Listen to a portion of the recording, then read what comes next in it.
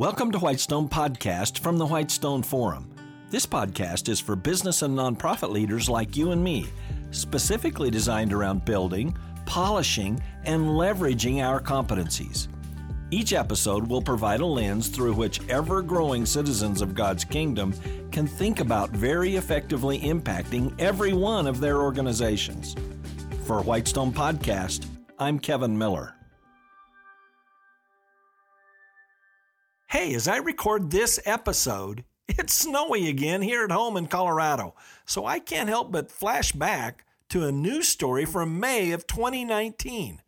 For a week or so, news outlets worldwide were showing videos of climbers rendered fully immobile right at the top of Mount Everest, the highest mountain in the world, at over 29,000 feet, or over 8,800 meters. Why were these climbers immobile? But we're getting ahead of ourselves. Sir Edmund Hillary is credited with the first documented summiting of Mount Everest in 1953, at least by a Westerner, although that actually may have happened years earlier in 1924 by George Mallory and Andrew Irvine. But those two climbers never returned alive, and Mallory's body was discovered in 1999, some 75 years later. That reminds me of the old saying, if a tree falls in a forest and no one is around to hear it, does it make a sound? So, does Mallory make the record books as the first if Mallory summited Everest but he didn't send a selfie to someone? Of course, the year 1924 didn't have cell phone selfies. Mountaineering at this level is very expensive, and for many years, only elite mountaineers were training and spending the substantial resources, say maybe $50,000, that it took to summit Mount Everest. Enter bucket list tourism for those who put climbing the world's highest mountain on their list.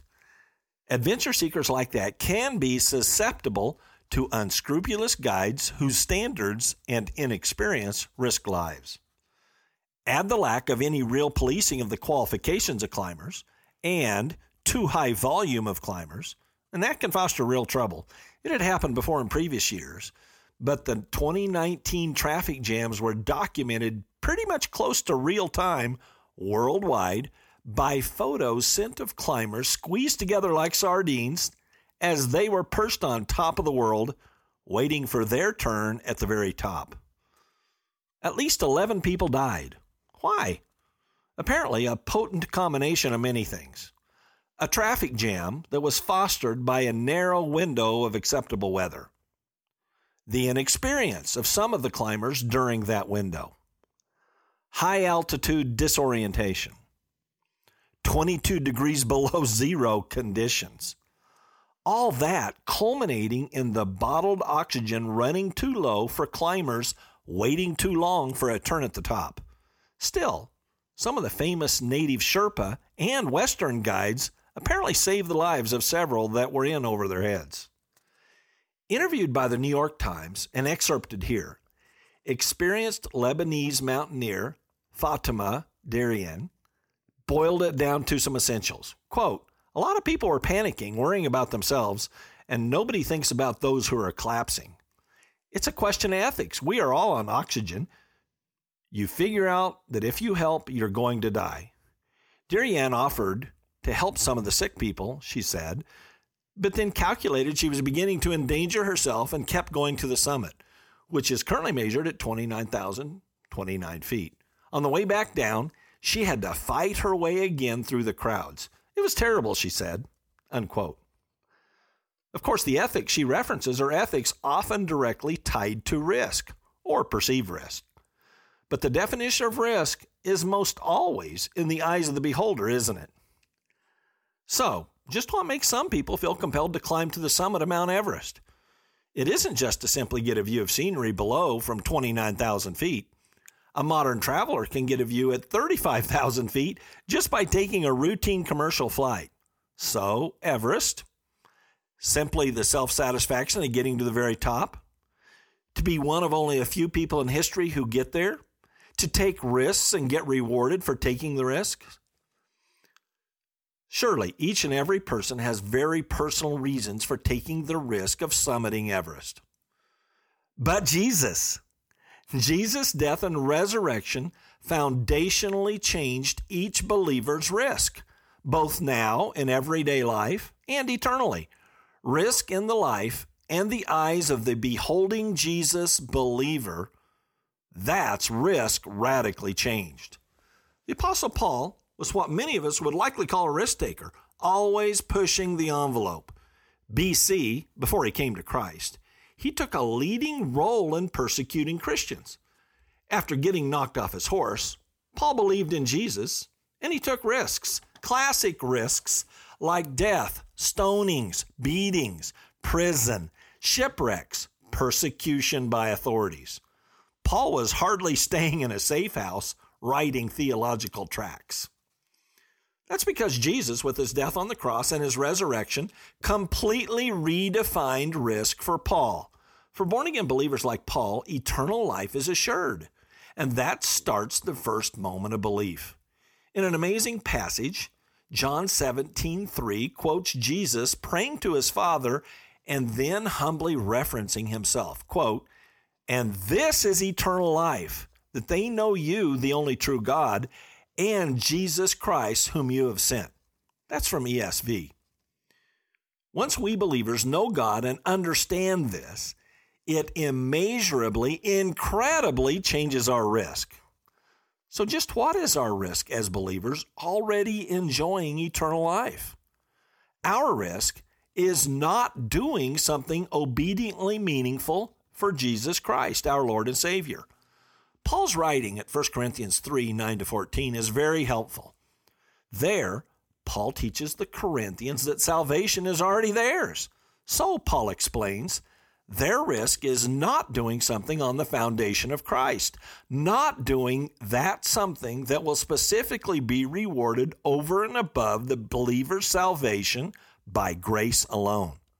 And all other works will burn up at the judgment seat. This is astounding. Eternal life already by grace and faith alone, and rewards for individual believers' risks taken for Christ. Risks that are really no risk at all. As Paul writes to the Philippians, to live as Christ, to die as gain. Does that sound like risk? No, the risks that really truly matter, already handled by Christ.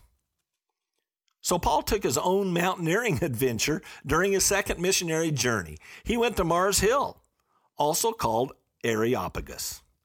Mars Hill had a rich, multiple-century history as a place of importance in Greece. In Paul's time, it was where philosophy, law, and religion were hotly debated. And Paul proceeded to give a classic witness of the gospel, a Christian witness tailored to the listeners at Mars Hill. Paul did this in obedience to the Lord in his role as an apostle. This was not risky from a kingdom of God viewpoint. Rather, it was risky if Paul did not witness and thereby miss his reward for going forth and making disciples. Paul did not pursue a discussion at Mars Hill for the reason of conquering a mountain like Everest for the glory of man, but instead to be more than a conqueror through Christ at Mars Hill, all for the glory of God. For Paul, it certainly wasn't about conquering a mountain or having dominion or exaltation over others. It was about being an ambassador for Christ and the gospel. And so it goes for you and me as well. The real risks of life, the paramount risks, the today risk, the tomorrow risk, and the eternal risk are all taken care of by Jesus. And we are further instructed to cast our cares on him. So what's left are opportunities, privileges to be obedient, to go forth and make disciples, to love with agape love, with rewards at the judgment seat of Christ in store for such obedience. So you and I don't have to remotely pursue trying to summit Mount Everest, risking life and limb. We don't even have to go to the actual Mars Hill in Greece. But our privilege, like the privilege of the Apostle Paul, is that we are appointed to our own individual Mars Hills, where we go to proclaim the gospel of the kingdom of God to our families, to our workplace enterprises, to our neighborhoods, to our communities. You, my friend, can hear another deeper take about this unique, amazing, redefined risk of the kingdom of God in key number 19 of the Lasting Greatness Seminar found at thewhitestoneforum.org. We live in an era when, by the common grace of God and free markets and hard work, many people around the world are well-fed, well-clothed, and quite prosperous. So some such people, clearly bored and relieved of the risk of starvation and harsh natural elements, take risks like skydiving and mountaineering.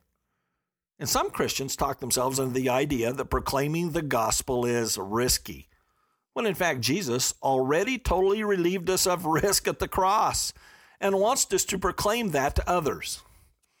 What do you say? Eager to go to your Mars Hills appointments? Working on your ripening opportunities for effective witness? After all, that's really why you are in your workplace enterprise. What a privilege.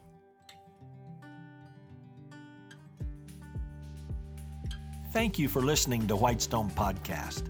Visit our website, whitestone.org, for more real-world equipping.